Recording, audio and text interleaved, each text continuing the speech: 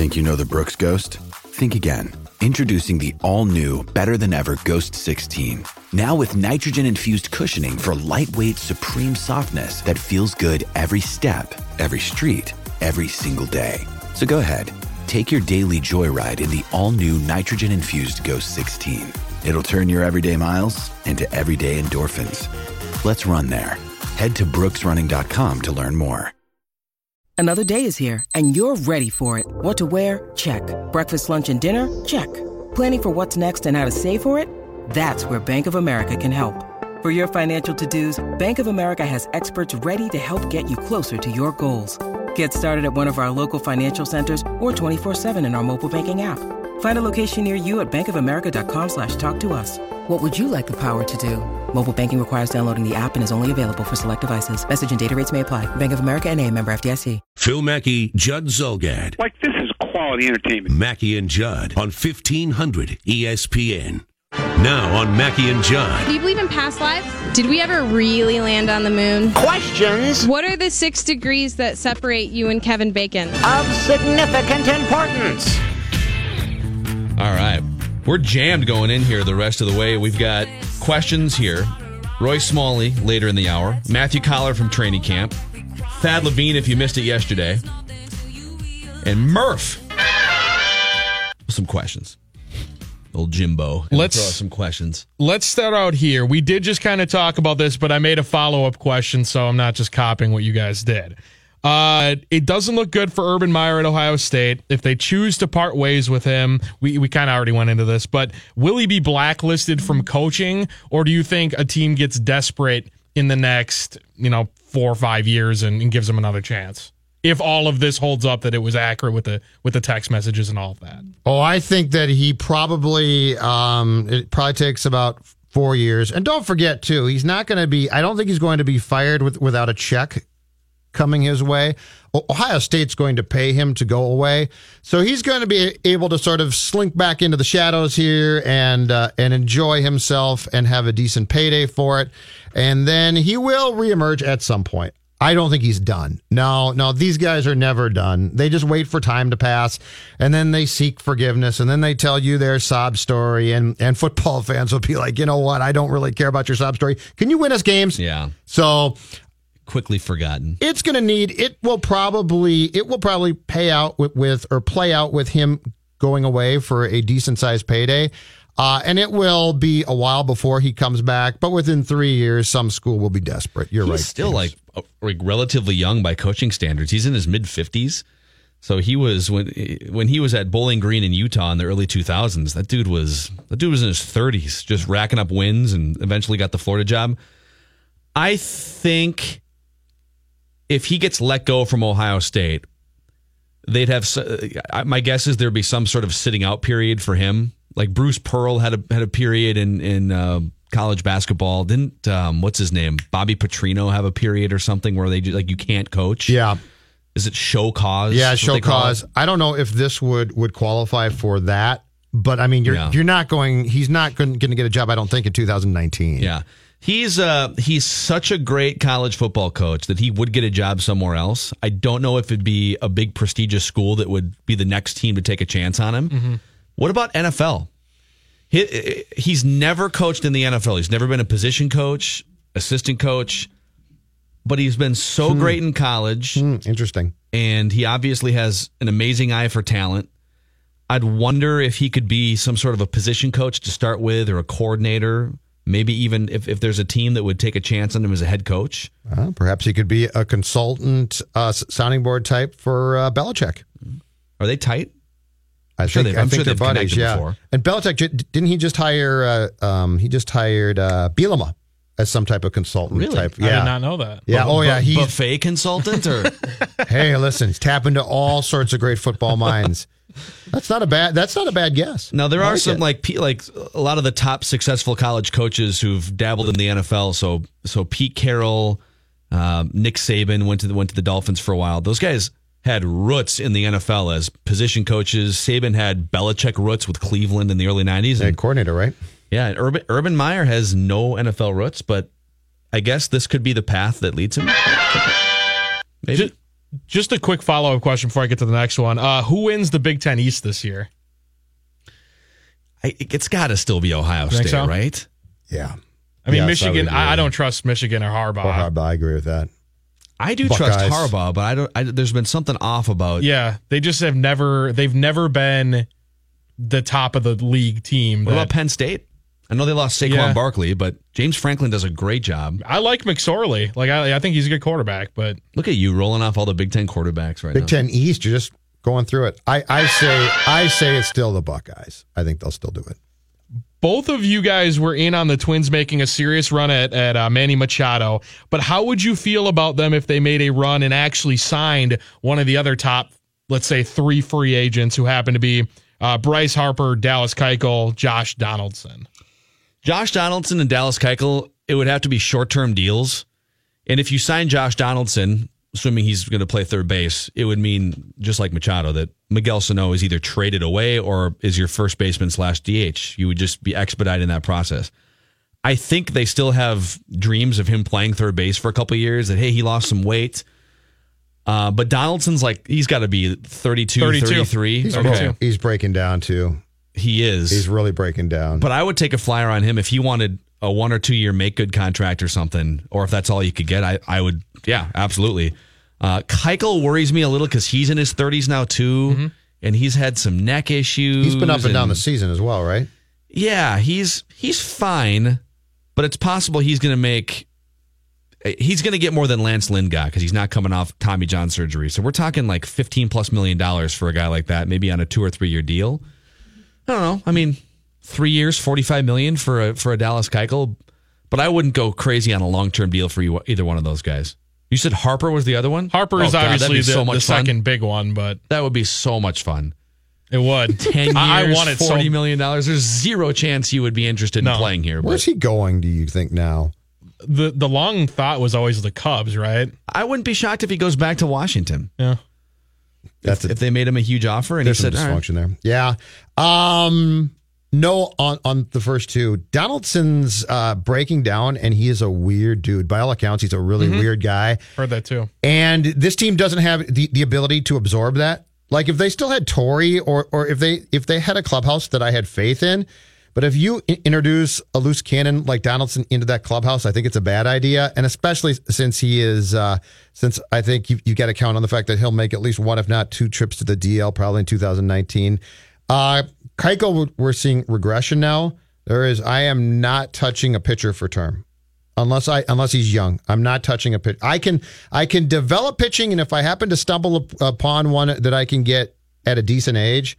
But the worst thing for the most part, and there's a few guys here and there who this is not true about, but the worst thing, play the Tiger Sounder. I'll stop right now. Wait, what happened? Max just went nuts. 50-foot bob for birdie on 8. Yeah.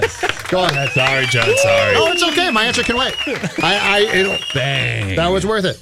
The worst thing that you can do, unless it's a rare pitcher, I think, is to sign a guy like Keuchel to a decent sized contract, because the next thing you know, it bites you right in the butt. So no on both to me. Remember when Josh Donaldson, when he played for the A's, and he hit a 500-foot foul ball to left field off a perk, and Glenn didn't like him staring at the foul ball, and then struck him out on the next pitch and chirped at him, and they had to be separated. Yeah, Joe was right out there though. Oh yeah, Joe came flying out. Was Joe wasn't catching, was he? I think Joe was. I think that might have been Joe's first year at first base, maybe. Okay. So yeah, Joe came right in, pulled the brass knuckles out of the pocket. Well, Joe said, "You want some of this, Josh? Give you a knuckle sandwich. You want some of this sandwich? Geez, Josh, get away." The NFL obviously is the league with the most year-to-year surprise teams that either pop up or struggle. I want both of you to give me one team that will rebound from last year, as well as one that will struggle unexpectedly. I'm going to struggle is Jacksonville. Defense is still good, but guys, you're bringing Blake Bortles back, and you really think it's going to work again? You can lose a lot of close games. So I think Jacksonville for sure is going to regress. My surprise, and I'm not guaranteeing a playoff here. I think the Bears. The Bears, it's been a while, but if Trubisky can now start to emerge, the Bears defense in 2017 was pretty damn good. I think it comes back and is good again. They've got a young coach now. The offense, they made some nice moves there. I think the Chicago Bears are going to surprise. I have 3 teams I think are going to rebound, and the Bears. I don't know. Define a rebound for the Bears. I don't think the Bears are going to make the playoffs, but if they won 7 games, above 500, I think. I think they can win 9 games. I mean, they went 5-11 last year. I have 7 wins for them, but I wrote down for teams that are going to rebound. The Colts, if Andrew Luck stays healthy, and I think he's going. I mean, the guy's set out for a year, so be healthy. That team, just do it. So I would say them. The Jets look like they've got finally some things happening at quarterback, and the Jets play in a weak division. I know they're going to lose to the Patriots twice, but they got Buffalo twice. They got the Dolphins twice. They play a last place schedule, so I could see them finishing above 500. In fact, I predicted that early in our in the week in our NFL predictions. And then the other team, I legit think this could be a playoff team from 3 wins to playoffs. The New York Giants. Saquon Barkley, Pat Shurmur, Eli Manning rejuvenated with a new coach, Odell Beckham Jr. I really think that team could knock on the door of 9 or 10 wins. Tough division, tough conference, but people are sleeping on them. So, team that's going to regress, Eagles. It happens all the time anyways. And the Eagles probably play most of the year with Nick Foles. So we've got this romanticized version of Nick Foles in our head about just the last 2 games he played against the Vikings and the Patriots, and he was amazing in those games. But do we think Nick Foles is really going to sit in that cockpit again and not have some turbulence for the first, let's say, 8 weeks of the season? Supposed to play.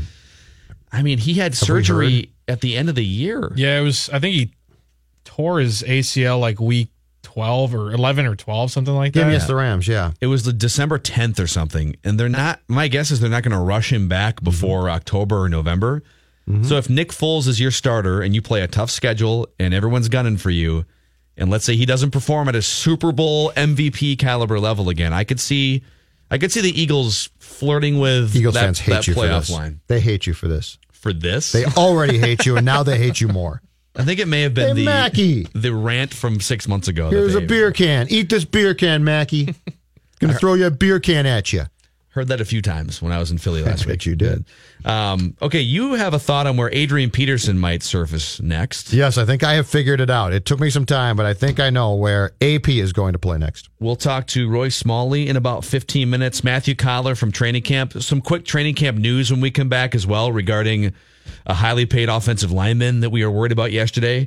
And Thad Levine, we're going to play that in the noon hour too. Mackie and Judd. Mackie and Judd resume things following these messages. That's just about the most fantastic scheme I've heard to date. On 1500 ESPN. ESPN. The Minnesota United are back in Minneapolis this Saturday to take on the Seattle Sounders. Tune in at 6:30 p.m. for the pre-match show with Brian Pyatt, followed by a kickoff at 7 p.m. with Dan Terhaar. Catch all the action right here on 1500 ESPN. Thanks, Murph. All right, Roy Smalley in about 10 or 12 minutes from right now. Real quick, a tweet from our Elam Ending basketball tournament conversation. That tournament that's airing on ESPN, I think the semifinals and finals are this weekend, where they stop the clock and they get rid of it after the 4-minute mark of the fourth quarter, and they just tack on 7 points to the winning team score, and that's the target score, and whoever gets to that score first wins the game. So you get walk-off wins for every game. You don't have the foul festival in the last minute that plagues basketball. It's just teams playing defense and looking to get to that X amount of points. And Mike tweets in, imagine J.R. Smith 2 points away from the target score, grabbing an offensive rebound under the hoop, dribbling out to chuck an off-balance 3. That's good.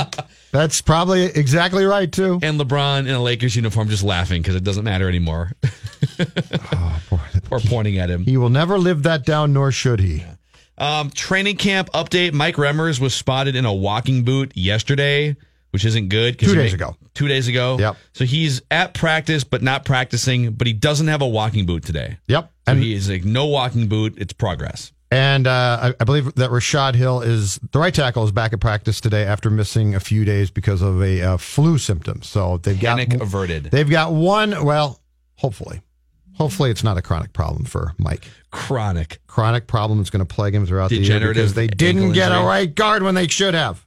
Yeah, but they got a quarterback and they got a defensive tackle. They could have drafted a right guard. That way, this is the only. They drafted a kicker. What do you mean? This is the only. They traded up in the 5th round to draft a kicker. I'll never get it. And by the way, I was out there a couple days ago and said kicker young Daniel Carlson, of course, missed a field goal attempt.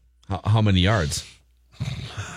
It was like 35. I heard about that. It shouldn't have been missed. It was 35. And the quarterback threw a pick. There's a lot of fans. Now, Alexander picked it. That was good, but the quarterback threw a pick. The starting QB threw a pick. Carlson missed a field goal attempt, but besides that, everything's fine at Egan. Vikings.com said the wind unexpectedly picked up. Of course it did.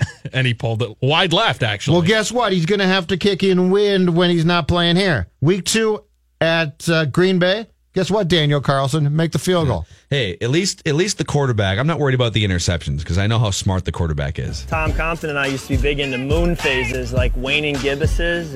Really? Yep. And then we got big into periods of time like a fortnight is 2 weeks. A coon's age is 3 to 7 years. A megasecond is like 11 seconds or something, or like 11 days. Can you imagine that's just him in the huddle? Like, okay, what's the play, dude? I need the play call. It's a waning gibbous. How do you get big into that? So like what does that mean exactly? Like you just sit there with Tom Compton if you're Kirk and you start talking about, hey, Fortnite. I think it's called YouTube and or Wikipedia rabbit holes is how you get into that. It's happened to all of us. You click on something in Wikipedia and all of a sudden you're reading about waning gibbuses and where has the night gone? Do you fall down that hole? I mean, that's a hole that I wouldn't think that you or I would fall down. I fall down the yacht rock hole. Well, but that's like entertaining music to you. I get that. Like if he had said that Compton and I have a yacht rock fetish, I'd get that. Fetish.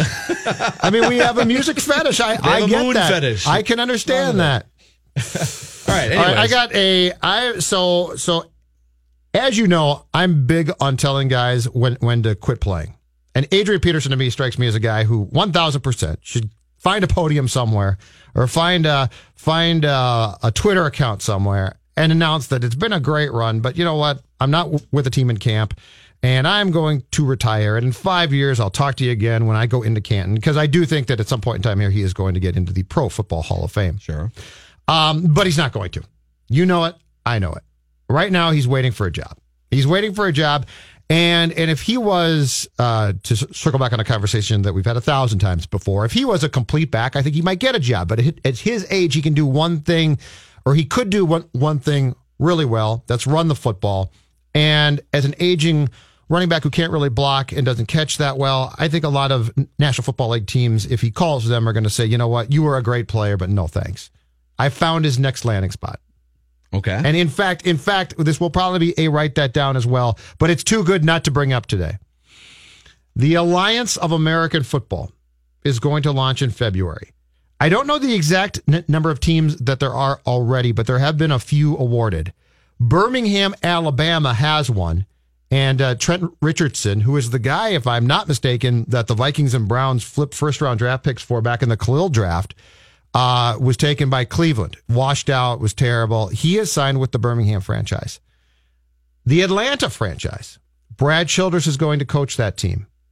Michael Vick is going to be the offensive coordinator. I have no idea what this league is going to pay, and my guess is it's not too much, but they start in February. If Peterson finds a job, it'll be short-term. He'll go play for a team briefly, but he will still be convinced that if he just gets a chance to show himself on a consistent basis, that he can still have a career. Brad Childress and the Atlanta franchise in the Alliance of American Football will be his next team. Interesting. They have 8 teams in the Alliance of American Football. Okay, so they're up to 8. In fact, on the homepage of their website, you can put a $50 season ticket deposit down. It's very easy with the click of a button. No, thank you, by the way. Oh, by the way, they're all just like, it's Alliance Atlanta, Alliance Birmingham, Alliance Memphis. So are they not naming their teams? So they're not giving them nicknames? I don't know. Maybe they're not that far in the process. How far along in the roster construction are they? Well, are they just waiting on NFL guys to get cut? That's my guess, yeah. Okay. Because there are some guys who have signed, but I don't think it's a ton at this point. So it's Atlanta, Birmingham, Memphis, South. It's sure. Orlando, Phoenix, San Antonio, San Diego, and Salt Lake. Mm-hmm. There's no frigid. They should put one in Duluth. Duluth Eskimos. Bring them back. The real men of football. Bring the Eskimos back. I'm trying to. So I like your theory here. The XFL would be another option in 2020 if they get off the ground. But I don't know. Is his ego going to allow him to go play for a minor league, essentially? Like, is his love for football greater, or is his ego greater? Because if his ego is greater, he's not going to play in the Alliance of American Football. Except for the fact that I don't think he's going to get a fair shake in the National Football League this season. He might play for a team briefly. Oh, he'll get a fair shake. But it'll be that he's not playing. Okay, but in his mind. Okay. So his ego right now, I think if you were to go to him right now and say, wait till February and come play in this upstart league, he would say absolutely not.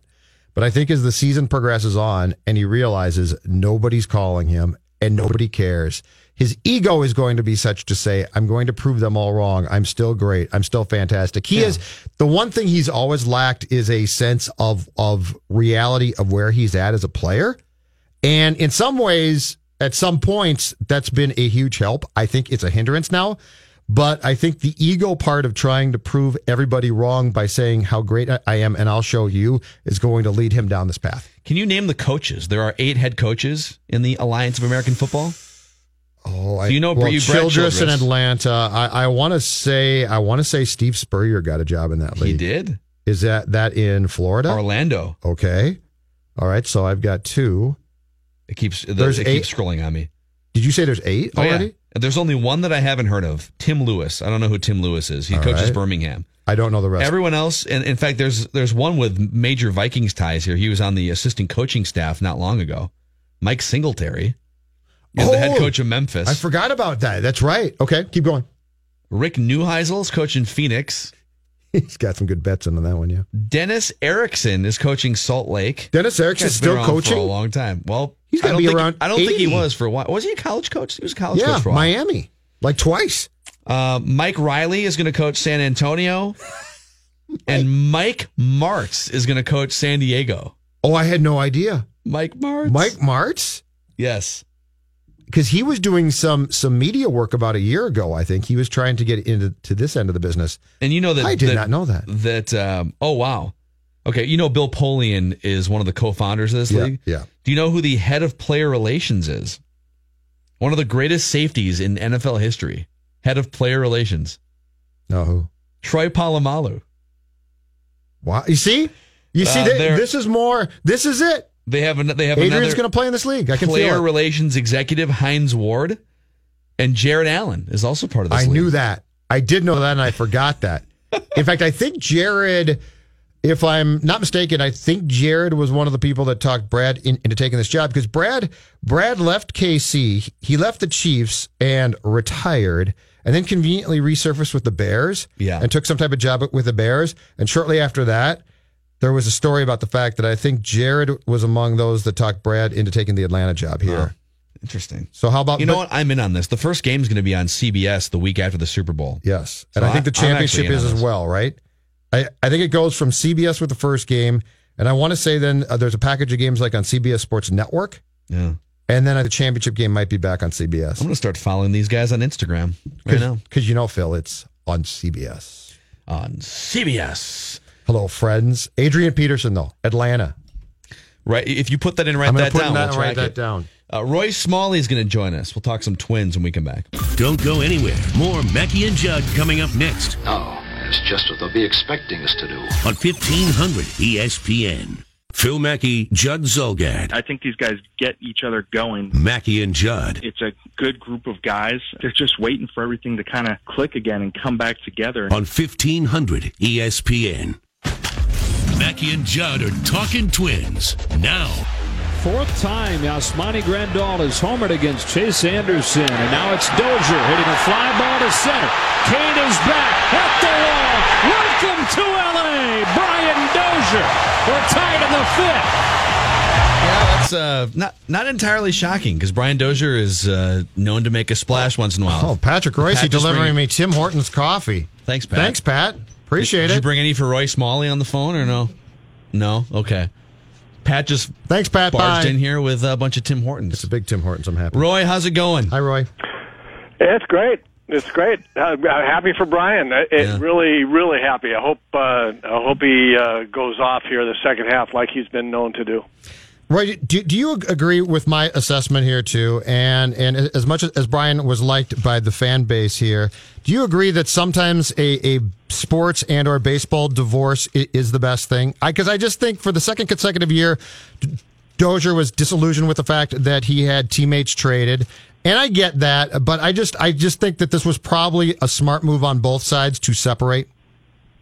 Yeah, absolutely. I mean, they were going to separate at the end of the year. I mean, that was going to happen. Brian was going to test the free agent market, and I think he was frustrated, and I get it why he would be. Not a whole lot more that in his mind. If I put myself in his shoes, what else do I have to do for this ball club before this spring training of 2018 that they wouldn't? What do I have to do to get a long-term deal? Just to finish my career here, right? I mean, I'm with him on that. I mean, I hear what his feeling about that. But from the Twins standpoint, and I think baseball in general for these new breed of general managers that are and presidents of ball clubs that are kind of running the show now, they're not paying for guys, and I think we saw it in the free agent market this year. I don't think it was collusion. I think these guys individually have just said, we've looked at the numbers and we shift and defensively. We've looked at the numbers and the data and the technology the data that technology brings us. And when a guy passes 30 years old, the production goes down, and we have to think long and hard about 50, 60, $80 million contracts over 4 years. Brian will be 32 in May of next year, so basically, if they signed him, they're getting, starting next year, a 32-year-old guy who's going to want a 3 or 4 year deal from somebody. And the Twins said, we have issues in our organization where we have to get players, in return for the older players that still have good value. Yeah. Where do you think the Twins are in their cycle here? I mean, I think so. We had Thad Levine on our show yesterday, and the way he put it was, last year, if there's a range of outcomes for your team based on injuries and productivity, last year was about as well as we could have hoped for to squeeze that much toothpaste out of the tube following a 100-loss season. And this year is about the worst possible scenario with injuries and suspension and your two key young players being in the minor leagues. So maybe it's somewhere in the middle there. I mean, are they ready to be competitive again next year with a couple of things happening? Where do you think they are in this cycle? Well, first of all, I totally agree with Thad Levine on his assessment of that.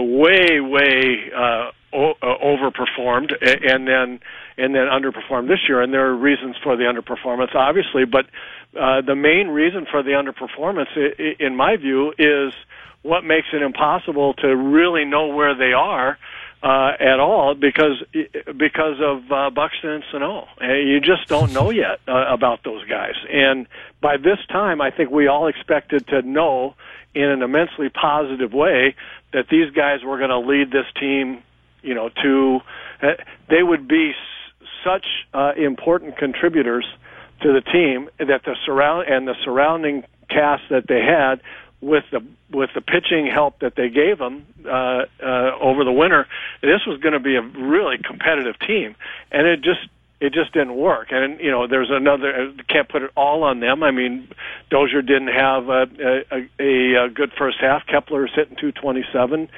Morrison's struggling with the Mendoza line. So there are a lot of reasons why it didn't happen, but mainly, I mean, the big issue really is what do we have with Buxton and Sano? Are they ever going to be playing in the lineup for 550 at bats each for a full season, and are they going to live up to what they thought they were going to be with the Twins? And we all still think that they're going to be. But if they're not, I don't think Falvey or Levine or Smalley can even begin to answer the question of where they are without knowing where Sano and Buxton are. Yeah. So, Roy, as a guy who played this game for a long time, tell me this: what would your plan for those two be this winter? So, if the Twins called you in and sat you down and said, we'd like to incorporate what you think about these two, because clearly, if they come back in 2019 and thrive, then this was a disappointment, but it's not a death knell. But I mean, these two are the top prospects that we've talked about to come through this franchise ever. So what do you think the different steps that Byron and Miguel need to take to give themselves the best chance possible to be successful starting next spring? Well, frankly, I'd like to see them playing winter ball someplace with their personal hitting coach. For 5, 6, 7 weeks. They go down, and play baseball. And work on the things that you need to work on to hone your hitting craft. They haven't had enough at bats in the big leagues yet, in my view. Certainly not this year. And we'll see how Sano does. I've been really encouraged by a few at bats he's had recently. And staying on the ball longer. He got jammed a couple of times. I love that. He got a double down hit down near the label of the bat, and I love that. I got jammed, hit the ball to right field. I love that. I mean, he needs to wait longer on the ball and identify, those breaking pitches that he used to miss by the 2 feet, and he's doing that. So. I was encouraged. We'll see how the last 2 months of the season go. But I don't know that I would say it's okay just to be on your own this winter after having done, especially with Byron, and do the workouts that you do and all those kinds of things, and come to spring training, and now everything will be different. I might think about having them play somewhere. And with a hitting coach working every day on what it is that they're trying to do. They're so important. I think that's a radical thing. I don't know that it's ever done anymore, but they're so important to this team. I would consider something like that. Yeah, I don't disagree. I think what's always going to, even if Sano hits 15 home runs the rest of the year and looks great, and I'm still going to have this thought in my head of his conditioning and the fact that they had to have a come-to-Jesus single-A 6-week stretch to get him to lose 15 or 20 pounds. And I just feel like if you're a top serious professional athlete, and you can speak to this, I feel like you wake up in the morning and you take pride in all aspects of it. And hopefully, for his sake and the team's sake, this was kind of a light bulb moment of, maybe I wasn't taking it as seriously as I thought I was or as I should have, and now it's going to be different going forward. But I'm always going to be worried about, what if you go hands off with him, is he going to revert back to some of these sloppy habits on and off the field? What do you think? Yeah, I think I think that you're not out of line worrying about that, right? So I'm hoping your exact expressed hope as well about in terms of the light bulb moment, and maybe hopefully he'll continue with all of the things that they enumerated. They talked about in pretty direct terms about lifestyle and hitting stroke and and other things. So, I think it's okay. I mean, I think it's appropriate to be concerned about that, and we won't know for sure until we get through this next off season and see what it's like in spring training. But just from the baseball side, I don't know that I'd feel I'd feel great to say these guys haven't played ball, especially Byron. Like I said, I mean, just hasn't played. And on the one hand, you want to say let's not have him play anymore. No more injuries, right? Let's get him to spring training healthy.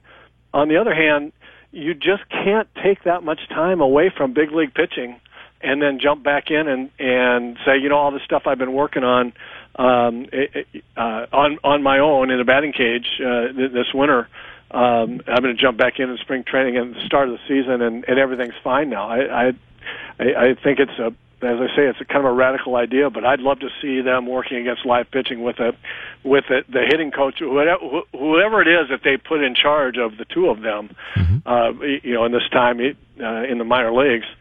Maybe consider having making the expense of having them play 4, 5, 6, 7 weeks, whatever it is. Just play some good baseball, working on the things you're working on. I love that. Yeah, Roy, let's back up to March, and every one of us at the time thought it was great. I think Lance Lynn signs, Morrison signs, and we're all at that time saying this is fantastic. These guys are still out there, and you sign them, and they're going to become potentially valuable components of your team. In retrospect, I think the one thing that none of us thought about was this: a bunch of veteran players on 1-year contracts, so some of whom certainly felt that they got screwed by the system. Okay, how much do you think thought needs to be given to clubhouse dynamics? Because when we looked at the statistics and we looked at the players, we thought it's great. I think what we didn't look at was, are they going to be happy about being here? Are they going to be good teammates? In retrospect now, as we look back, how much do we have to examine that too? Because I think what you did see was a bunch of guys who potentially didn't think that they were given what they deserved and were basically trying to play for themselves to a certain degree. Well, I think it's a reasonable question. I don't know how much. I think there's two things. If there were something known, if you could talk to people about what kind of personalities they were in the clubhouses that they were leaving, and you get good reports on them, and then they come over and they're angry and bitter because of the lack of dollar interest and therefore dollars, and they're bad guys in the clubhouse as a result. You can't know that. You can't know that they're going to react that way, and that would be, if that happened, that would be tremendously disappointing. If you get reports that this guy or that guy is got these kinds of idiosyncrasies or worse or worse term in the clubhouse, I think you got to consider that. I really do. Not every team cares. Not every team. There have been a lot of teams, and I've been on some teams where the personalities in the clubhouse were pretty disparate and not always cohesive, and team won anyway. I mean, most notably when I was in New York with the Yankees. There have been lots of situations in history where guys didn't get along all that great, and won world championships. So it doesn't always matter. I think it matters to this group of kids, and you might, for better or worse, you might want to consider personalities in the clubhouse. For when the backbone of your team is pretty young. Yeah. Hey, last thing for you here, Roy. Just kind of looking ahead. I was telling these guys earlier, like yesterday and today, I really like the pitching. I like a lot of the pitchers and the arms that they've acquired, even in the fire sale over the last week. There's a couple really nice arms, AA. But then if you look at Gibson, and he's presumably going to be on the team next year. Barrios has emerged, all-star, right? Mejia has conquered every level of the minor leagues and pitched really well yesterday for the most part. I kind of like where they're at arm-wise here going into 2019, and that doesn't even include if they were to add somebody in free agency. What do you think about their pitching? Yeah, I totally agree with you. Fernando Romero is going to be a big league pitcher. He would be in there, and they've got some other arms. And that's not including Odorizzi and who's locked up and who is he may not be your front three guys even with these young kids, but he's a capable big league pitcher. So I feel that way. I feel like they can improve continue to improve the bullpen, but the pitching hasn't been nearly the issue that it has in the past clearly. And I'll just say this. What I think people need to remember is, speaking of young arms, and young talent, they got 11 players in the minor leagues, essentially for three guys that were not going to be here after this year, and Zach Duke, who, I like a lot, but is not necessarily part of the long-term solution here. That's 11 talented people that, they may or may not help, but 3 or 4 of them within the next 3 or 4 years become, big league players, then they've made some really good deals. Or if 3 or 4 of them become part of a of a couple of trade packages that help them get over the hump, then they've made some really nice deals here. So this is going to take a while to play out. Yep. Great stuff, Roy. We'll talk Thanks, soon. Roy. See ya. All right, Roy Smalley, Fox Sports North. Always good. Love his insight. I know, he's so good. It's outstanding. We're going to talk to Matthew Collar from Vikings training camp, get an update on things in about, half hour or so. And then if you missed Thad Levine's pretty lengthy interview with us yesterday, we will play that back at 12:30-ish. Mackey and Judd. Phil Mackey. Poke it out of the bunker, 2-putt for a 10. You lost the course. And then I lit myself on fire. Judd Zolgad. Am I just getting old and super cranky or old and sort of cranky? Mackey and Judd on 1500 ESPN. Is winning a TCL TV $150 Visa gift card or Jersey Mike's gift card just for listening to 1500 ESPN Sound. Those prizes and more are up for grabs on the 1500 ESPN Stream Player. Earn entries by hitting daily, weekly, and monthly listening thresholds, a.k.a. the more you listen, the more chances you have to win. Head to 1500ESPN.com and start winning. Thanks, Murph. All right, Matthew Collar from training camp in 20 minutes or so. We've got some more NFL predictions to make. They're popular first time. Why not? Yep. So what'd you think of Roy's kind of out there notion that if he had his way, Miguel Sano and Byron Buxton would face major league caliber or at least professional pitching this offseason? Well, I loved it. Either in a winter league it's or part of the some other plan. setup. It's part of the Zolgad plan. I think you've got to tell. In Buxton's case, I think you have to take steps to get him playing time and get him healthy, but you're not concerned. You're concerned about can he hit up here, but you're not concerned about the work that he's going to be willing to do. So I think if you outline a plan to him, he's going to be like, yeah, let's do it. The Sano plan, though, and this is where I guess you would need to tread lightly with the union to a certain extent. I'm not allowing him out of my sight. Like, if he goes home, I'm sending a person with him. And Roy's plan is perfect. Miguel, I am legitimately concerned, though. And you're going to have people now that say, well, he went to Florida and he gets it. I'm not sold on that yet. I'm sold on the fact he went to Florida and realized that it was that he had put himself in a bad situation. But I'm not convinced that if I pat him on the back after the last game and I say, go to it, big boy. Hope things go well. That he's not going to come back to Twins Fest weighing 310. So I love Smalley's plan, and I would, if I was the Twins, I would work to say we are not going to let you out of our sight, maybe for a week or so, but not consistently. I mean, he'd have to be on board with it, or it's meaningless. Yeah. Ultimately, if he doesn't want to wake up in the morning and dominate his craft, and all the things that go into it, not just like show up and swing at fastballs that are belt high, middle in, but eat right. Get your body right, mind, everything. That's be a professional. Yeah, this is your livelihood, and you have a chance to make crazy money here in a couple of years if you do all those things. If you can spend the rest of the season getting a read on that, and the answer comes back, he's not going to, then I think it goes to what you said, which is you hope that he starts to hit home runs, and you can get something for him. Something else to note on Byron Buxton, I would absolutely not shut him down for the year. Because I'm with Roy. You can't just not face pitching. I know his wrist is sore. So I sit him out for the next 3 to 4 weeks to get the wrist 100% right. However long that takes. I guess if it takes 2 months, then he's out for the year. But I'd sit him down for a month. And then I would consider September call-up so that he can face Major League pitching for the last month to see where he's at. Here's the asterisk.